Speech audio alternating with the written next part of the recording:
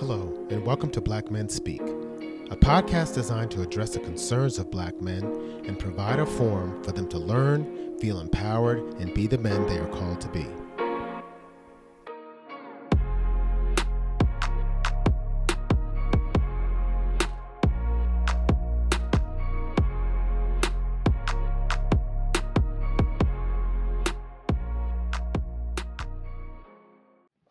We're in for a treat today because one of the things, if you missed last week's show, we talked about, the Black Lives Matter movement. Do we need a national movement to really start to make some changes? And one of the things that we kind of talked about is about income and wealth. We are as a race, a Black race, we are. I'm sure I don't know the stats. Maybe my guests will know them specifically, but I know we are at the bottom when it comes to wealth generation. And we have to start to do that. If we want to get some power and have some say so, yes, changing policies are great, but they're also at the control of other people. And we have to start to take ownership of these things and take the bull by the horns. So my next guest is another GU alum. And this brother's really doing some great things in the state of New Jersey. When it comes to real estate development, he has gained some knowledge, from his mentors, and we're going to talk about that. But he's trying to use what he has learned to help, guys like me and families in this, not only in the state of New Jersey, but I know he's working in Atlanta, and I know he has another area that he's working with. We're going to just chat today and talk about, what are some of the keys to wealth generation. So without further ado, I'm going to bring up Donahue Baker, Real Estate Development, and we're just going to talk. So, hey, what's up, brother? How you doing? I'm doing well, Keith. So we're going to have a nice little chat a little bit. And, I'm really excited to hear about this because for the summer, because of coronavirus and everything, trying to keep the kids busy, we started reading Rich Dad, Poor Dad.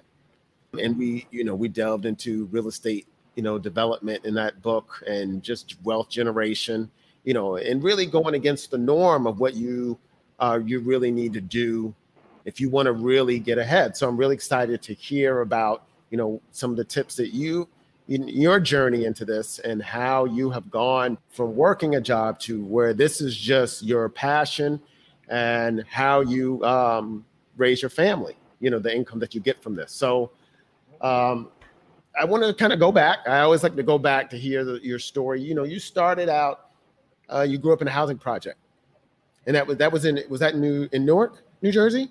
In New Jersey. It was actually in King Gardens in Englewood, New Jersey. Affordable housing. Englewood. Okay. Wow. Yeah. Yep. Oh, you're Bergen County. Yep. Bergen County man. Yes. Okay. Bergen County, born and raised, baby. I hear you. And is King Gardens still there? King Gardens is still there with $1 million development projects all around it. But King Gardens is still there. Wow. Yeah. Okay. So, kind of what was it like, and what were some of the lessons that you took, from King Garden? Just a couple things. So affordable housing, I basically grew up in a family that always had the fear of being homeless, right? We had a landlord, so it was the fear. And even as a young adolescent, I was able to feel the fear of not being able to make that rental payment. So that affected how I viewed the world, and then I was in close proximity to New York City. So I would go to New York a lot, and then I would see homeless people on the street. So it just added more fuel kind of to the fire when I see people homeless, knowing that I would go back home and still deal with this month-to-month fear of not being able to pay the rent and then being evicted. Oh, wow. And yeah, and that fear is out there right now, especially dealing with the coronavirus. Yeah, it's real. Unemployed. Yep. And so I could see how that would stay with you, into adulthood. Yeah. And then you ended up at Georgetown. Yeah. On the hilltop. Love Georgetown. So I'm sure it had to be kind of a culture shock and just, making the transition. So how did you like Georgetown? And what are some of the things that you learned while you were there? Yeah, Georgetown was a life-changing experience, and still to this day, some of the best friends that I have in life are people that I met on the hilltop. But just coming from my background, being able to go to a place with so many, with such a diverse mixture of people, people really all over the country, from West Coast, East Coast, the South, New York as well. It's just a dichotomy of different races and cultures, and it exposed me to so much that I've never really been exposed to in my whole life. So the 4 years that I was there, it was really a learning experience that I still hold true and value and cherish to this very day. It shaped so much of me that I wouldn't really even say academic-wise. It was just people-wise, how to deal with people, how to form relationships, how to really create bonds. And at such a young age, you really don't know. But then when you leave Georgetown and you realize how strong those bonds were, you just cherish them that much more. Oh, absolutely. Absolutely. That's why I always love to go back, every year for our Soul Hoya event, because it was really a life-changing experience, and not just dealing with, your close friends, but just how to navigate the world in such a different way. Really, really, really thoroughly enjoyed it as much. And it's too bad because I'm older, we didn't really cross paths till later. So, but I'm really glad that we did. And that's just the beauty of the hilltop, that we're able to do that. So then you graduated and you started out in the music industry. While I was in Georgetown, I was always dabbling in music. While I was in Georgetown, I was still working on different aspects. And quite honestly, I really did not know if I wanted to either go into corporate America or continue to pursue my passion, my music passion. Okay. So I played around a little bit and, got involved in some things and did some music. We discovered, like, A. Marie came out of Georgetown. We played a big part in her career. Okay. Went on to produce Music Soul Child. I got nominated for a Grammy. So that artist actually, that project allowed me to become a Grammy-nominated producer. Oh, that's fantastic. So how did you actually hook up with him? Did you through Georgetown, or did you already know him prior to that? No, we just working in the music industry in addition to that. So a couple of the other people that, one person, Hakeem Young, also a Georgetown graduate, did a lot of work with him. And then Jermaine, which went to Howard. So we did a lot of work with people just in D.C. in general. Okay. Eric Robeson really was the key in that whole connection. Eric was working with music and brought us into the project that way because of his, songwriting. He's an incredible songwriter. Still to this day, if you love R&B music, Eric Robeson is that dude.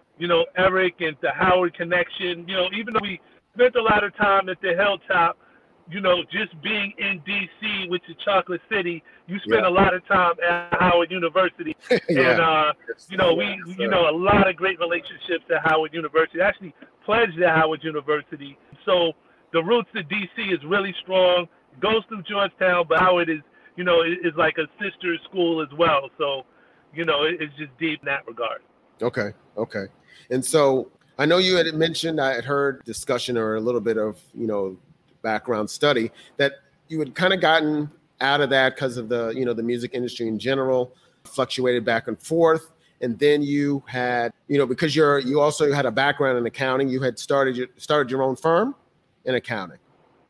Yes, I did. Yeah, we had a thriving accounting practice here in D.C. And one of the things in that accounting firm that we did was literally create wealth. So what I called it was turning thousandaires into millionaires through tax strategy. And that opened up a whole world for me that I said, you know what? How are they doing it? How is somebody that makes $100,000 a year on a salary able to create a net worth of $1 million? And I learned how to do that through my tax practice, and it was really just tax strategies. So I based the foundation of my current business on all that I learned over the decades that I had a CPA practice. Wow. And so when you first started to see that actually in effect, people that just had $100,000 and then all of a sudden was able to create this kind of wealth, what were your feelings? How did you feel about that? First of all, it was eye-opening, right? That they really were able to do that, because especially in the Black community, like many of us are the first, like I was, the first in my family to graduate from college. So when we had that college degree, we were just happy to be in corporate America, and we had good paying jobs and just happy to be there. And then you would have a family, so you have to kind of give to your family because they needed it. So one thing that I realized is, in order to create, there's creating being rich, and then there's creating generational wealth. And what I learned was there's really two ways. It's only two ways to really create generational wealth. One of the ways is starting a business that has systems, and in the business, you basically create systems that you can pass down. The other way, and I learned this from the practice, was real estate. A lot of people would work jobs and they'll make good money, but it's really the passive income from owning real estate that allowed them to become millionaires. And through the way, I learned many different strategies. I learned about cost segregation, different tricks, different things that you can implement to really pay no taxes, zero taxes from real estate. And in order to take advantage of those opportunities from the tax law, you need to have a business or you need to own real estate. And that's really the two ways in which you create generational wealth. Mm-hmm. Okay.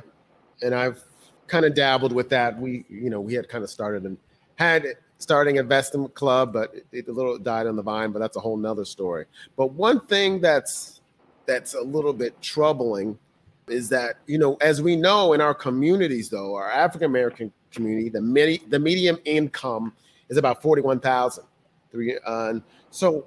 And that's way below kind of the threshold of, if you have 100,000 to start. So how would our communities, how would they start to take advantage of a program like this, where we could start creating this generational wealth that we so desperately need in our communities? Right. So I have a plan. I have a fold out. So I have two ways, right? One way is called the real estate roadmap to creating generational wealth. And it's literally 5 different levels in skyscraper that you basically go through each level. At the end, when you get to level 6, you're literally at the generational wealth stage and creating generational wealth. But it's a little bit in depth, so I'm just going to back up, answer the question kind of like in a short form, if you want to, right? So yes, the median income is relatively low, but what you need to do is realize that there's funds out there that you can tap into, and if you structure your business right, you can tap into those funds and literally create wealth. And I'm going to show you how, in a short form manner. So I co-founded a company. It's called Money Ave. Literally, Money Ave is a fintech bank where we don't have a brick and mortar, but what we do have is we're licensed bankers. We can do anything that any national bank could do. Now, in Money Ave, we have a program that if you have an LLC, we're able to get you at least $50,000 in business credit to your LLC. And that's $50,000 that is not connected to your personal credit profile. So what that means is, whatever you have an LLC, we can basically give your LLC $50,000. My first big real estate project was an apartment complex. I bought it for $5 million. I had to raise $1 million of my own. You know how the real estate business works. The purchase price is one thing, but you don't come up with 100% of the money you need. You may only have to come up with 20% or 30%. Right. So that $5 million project, I had to come up with 20% I basically had to come up with $1 million to do the acquisition. One of the ways I was able to do that was through business credit.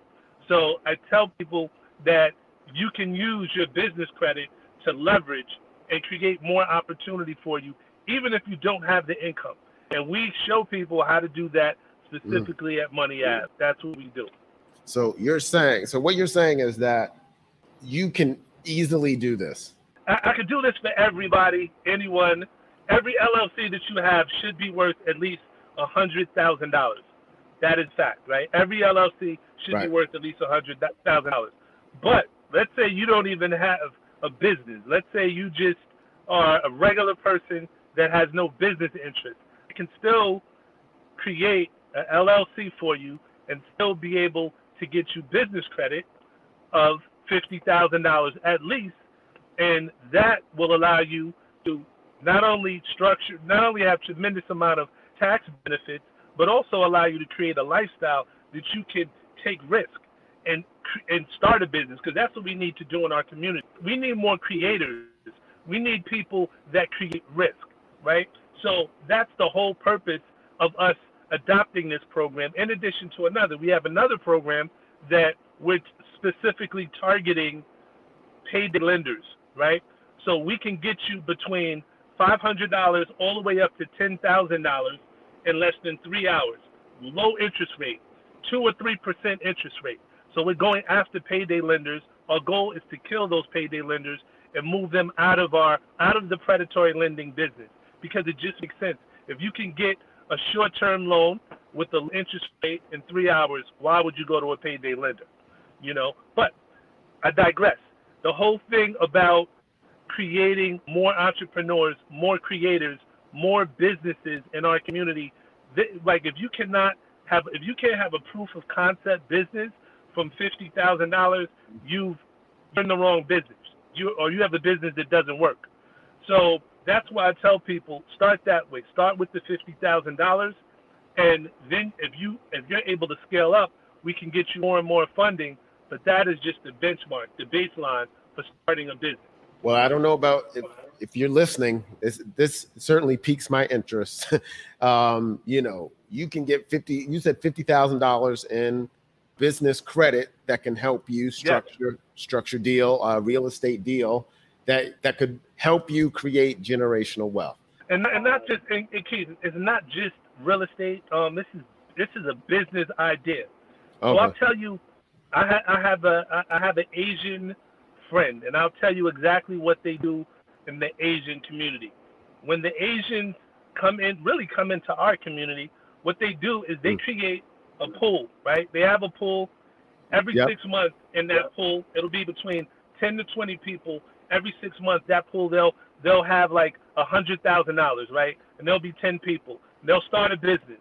It can be a laundromat, it can be a restaurant, it can be a dry cleaning business, it can be a hair salon, whatever it is. They have a set number of businesses, and they only hire their family and their friends, and they basically create these businesses in our community. But it's literally that seed money, that money that they start up, they pull that money. And when that business is mature, they pay back that money, and then a new person comes up and it's a cycle. It creates a new business. The business model that I'm proposing is, why not do the same thing? At this age, this is the age in which, the younger you are. I speak a lot to millennials, right? So I tell people, that's when you want to, if you have a great business idea, that's when you want to launch it. You want to get to, as quick as possible, the proof of concept stage. You want to put your product in the market, put it out there, and make sure that you have a viable product. And the best way to do that is to set up these structures, these legal entities that are not connected to your personal credit profile. So if you fail, you can easily pivot and do it again. And the analogy that I used is Donald Trump, right? So Donald Trump has filed for bankruptcy 4 times, but Donald Trump has over 500 LLCs.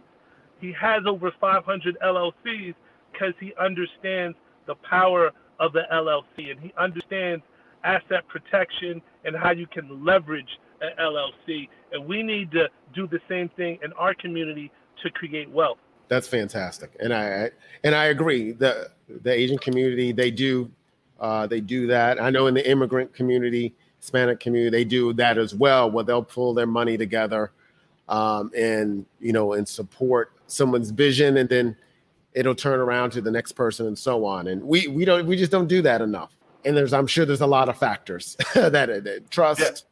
That's a whole nother segment. So I'm glad you mentioned millennials, because since the pandemic, the millennials have been really hit the hardest as far as stable jobs. They already had issues with stable income. They've been pretty much propping up the gig economy with the Uber, the Eats of the world, and Doorstep and all those things. So what steps would they need to take to kind of really get started in this arena? Yeah, so I tell millennials it's so important to be creators, right? To me, it's really all about creativity because there's really no lack of poverty. I think it's not an issue of poverty. It's a lack of creativity, and I think that millennials are uniquely positioned because they understand technology way better than our generation. And if you can have not only a business but an ecosystem of businesses, you create commerce. And just being able to create commerce, you're able to leverage that and create more and more funding for your business, more and more opportunity. And it's not unheard of to see people start a business and within 6 to 7 months get bought out, and at the same time become multi-millionaires. It's not unheard of that. So the thing is to leverage technology, understand the creating a business and understanding creating an ecosystem of businesses around that central business or that central business idea that you have. That's really the key that I feel. And if you have 5 friends that you can bring in and you have a group that can start, it's a tremendous amount of options. And I speak to millennials, like a lot of times they'll have different gatherings. I'll come and literally just have a brainstorming session. And there's a number of people right now that have started businesses because of that, right? So it's understanding the technology, understanding your ideas, and so many ideas out here. The ideas, are plentiful, but ultimately it's about the execution, setting up the right structure and doing things the right way.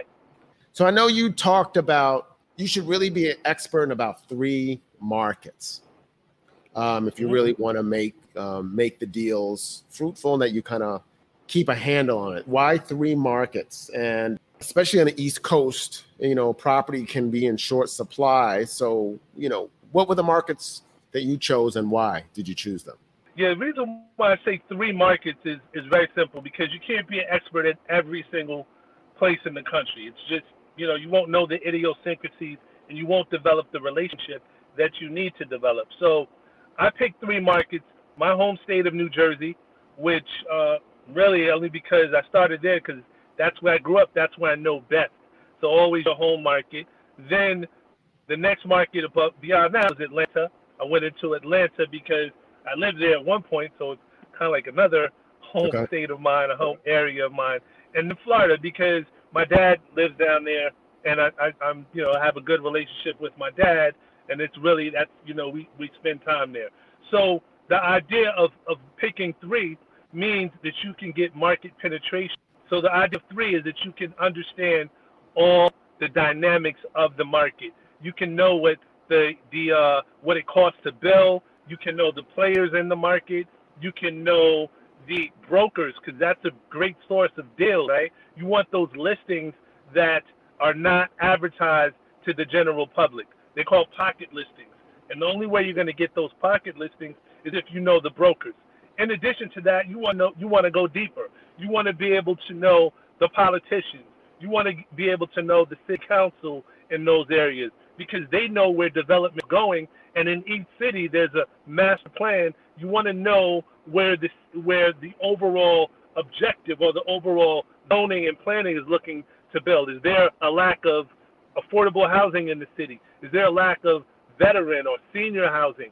All of these things are really important when you're in the real estate development field because it allows you to position yourself to really create value, to be a value add component. And that's where wealth is created. You have to find something that's undervalued and then add value to it. And it's called forced appreciation. Once you do that, you can create millions and millions of dollars.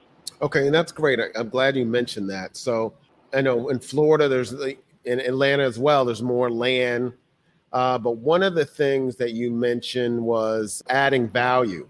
How do you add value to an actual property?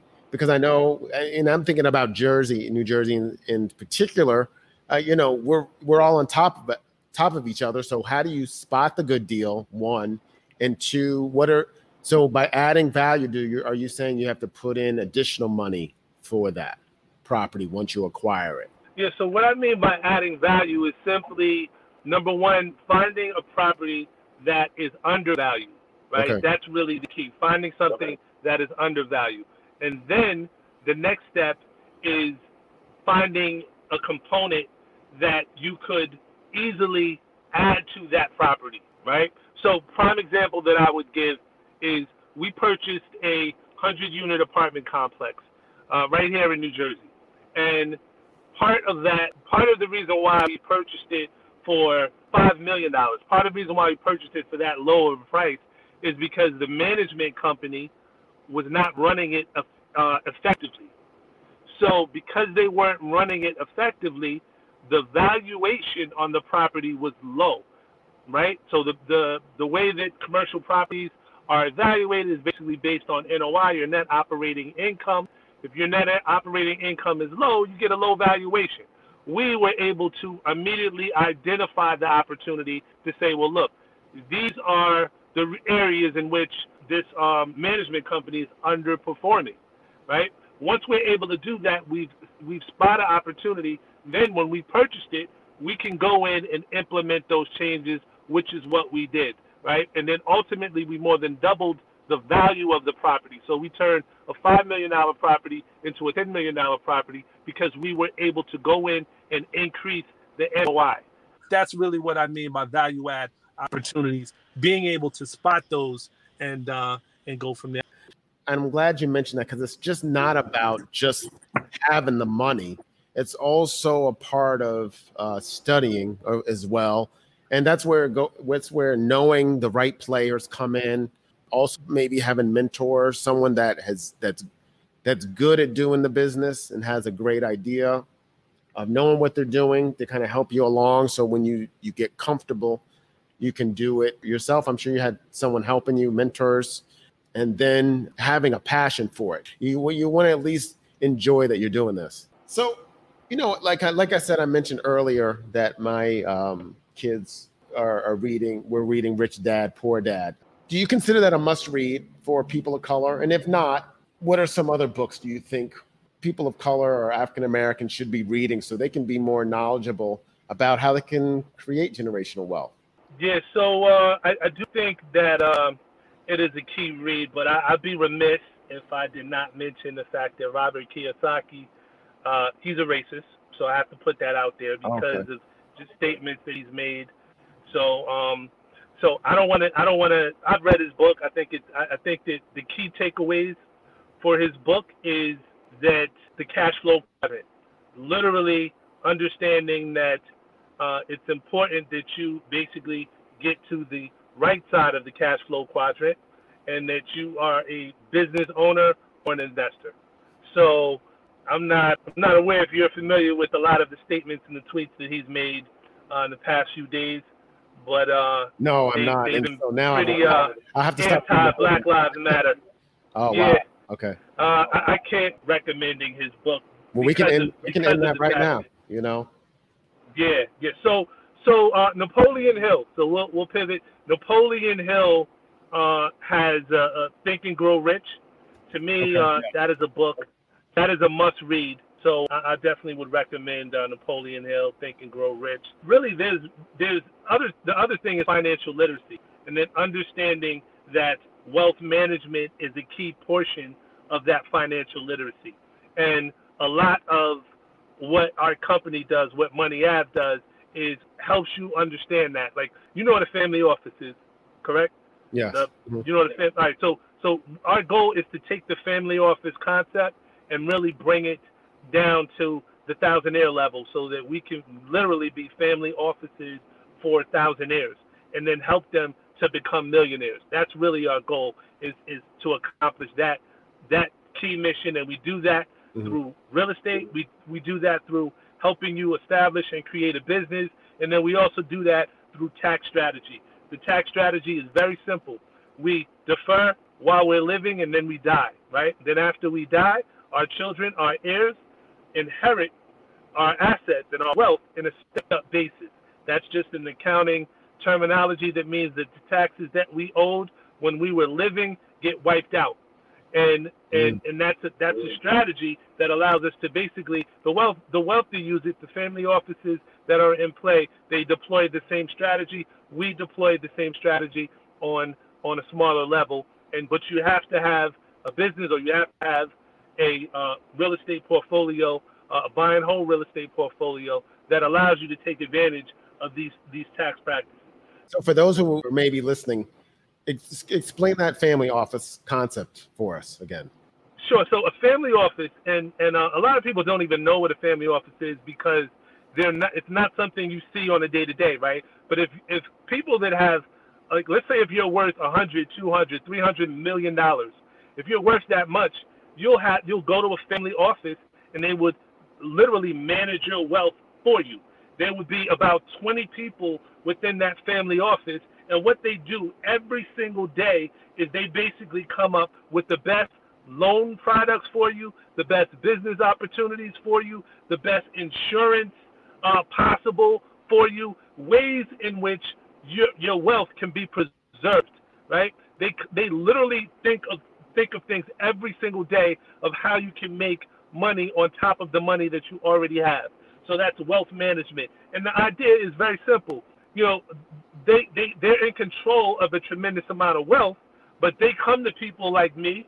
They come to other investors and people that are trying to raise money, and they use the wealth of their clients to basically either take a deal over or, position themselves, because they have this money that they have to produce a ROI, a return on investment.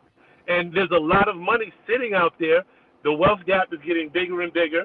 So what do you have? You have people that have created legislation that, for example, the Opportunity Zone legislation really started from billionaires that got their billions from the stock market or technology. They don't know the best way to pull or liquidate their billions without getting a significant cap hit. Hence, we had two senators, one of them, Cory Booker, the other one is Tim Scott, came up and started this legislation, the Opportunity Zone legislation, and it allows us to basically capitalize, invest in certain communities, and do it in a tax-free manner, a basis that we can basically invest a lot of money in, have some capital gains, pull it out tax-free. That's some knowledge that we need to hear. We have the opportunity to take what little we have and start to generate more wealth, not only for ourselves, but really for our families and our children. So lastly, before, let people know how they can take advantage of, at least your knowledge, and if they want to start this process, how they can do that. We're heading a very tenuous time as a country. There's a lot of uncertainty going on. And so how do you feel about where the country's headed? And then what is it going to take for us as an African-American community to reach that equality that we need? Yeah, I'm pretty optimistic, believe it or not. I'm optimistic about change that is going to come, right? I'm in a couple of groups, actually millennials. They started some groups, and I actually know a couple of the organizers of a lot of the rallies that are taking place. So I'm optimistic that the millennials are going to figure this out.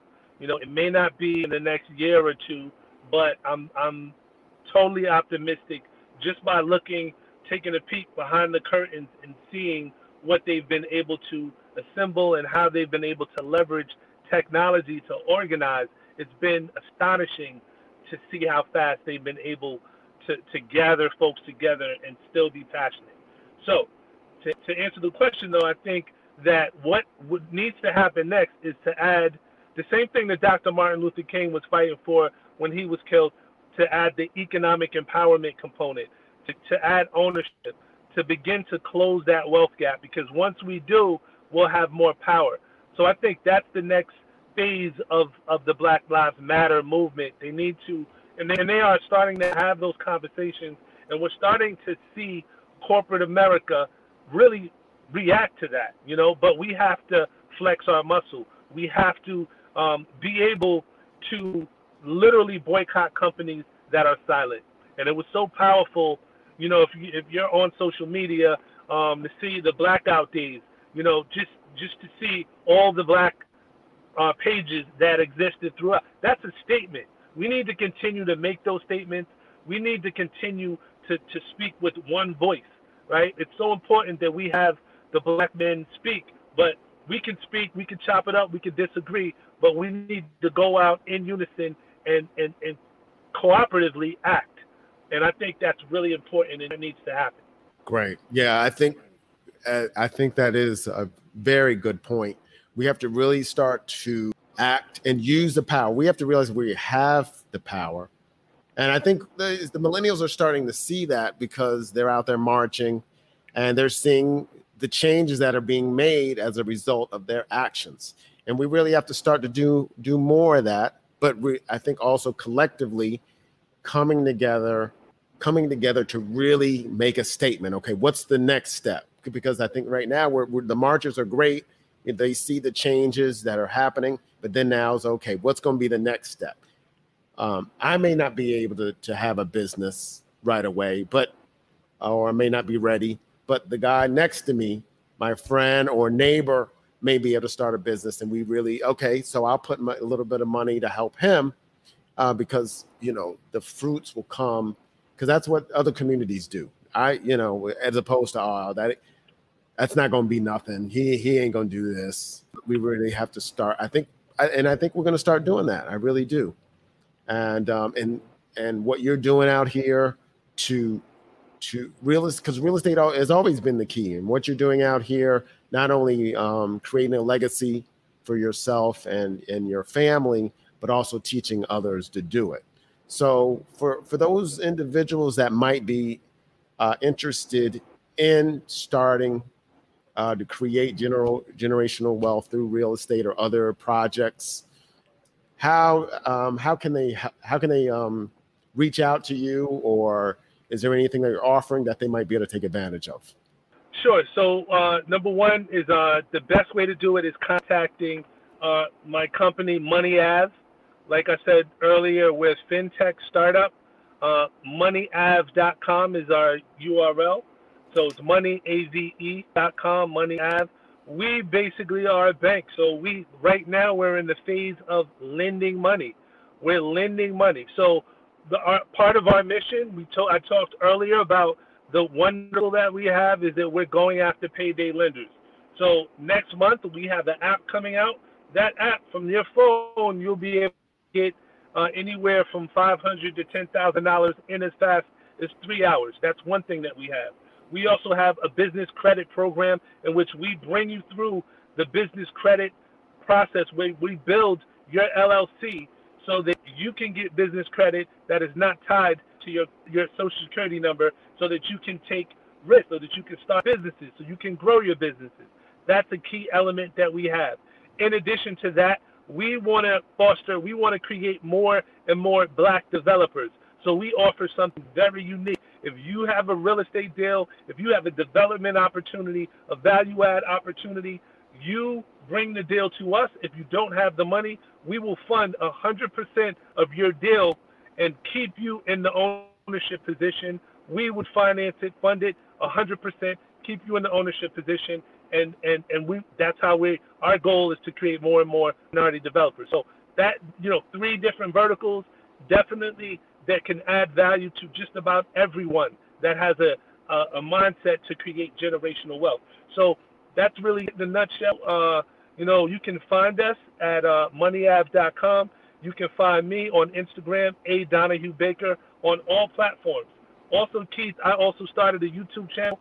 So, if anybody is interested in building generational wealth and also in real estate development, I constantly put out valuable content to help people learn the principles of real estate development and creating wealth. And my YouTube channel is Donahue Baker as well. We do a show called Millionaire Power Moves, in which we analyze the power moves of millionaires. Some you know, some you don't know, but in essence, the whole idea is to glean their power moves so that you can emulate them and put them in practice in your personal life. So there you have it. Forget Robert Kiyosaki with his racist comments. Donahue Baker is going to help us change our wealth and legacies for our family. So once again, thank you. because you changed some lives here today, and I know people are going to think about the money that they've been spending and start to save it and use it to create generational wealth. So thank you. Appreciate you, brother. Have a good one, and we'll talk. I'll reach out. All right. Definitely. All right. You have a good one. So there you have it, folks. Truly wonderful opportunity. This is Keith Dent signing off. Join us again next week because I'm going to have a great organization down from Houston, Texas. That's called the Black Men Project. They're going to be talking about, why they created that project and what are some of the things that they're trying to do to make Black men speak up, stand out, and be accountable for their community. So I look forward to being back here again next week, and I'll see you soon.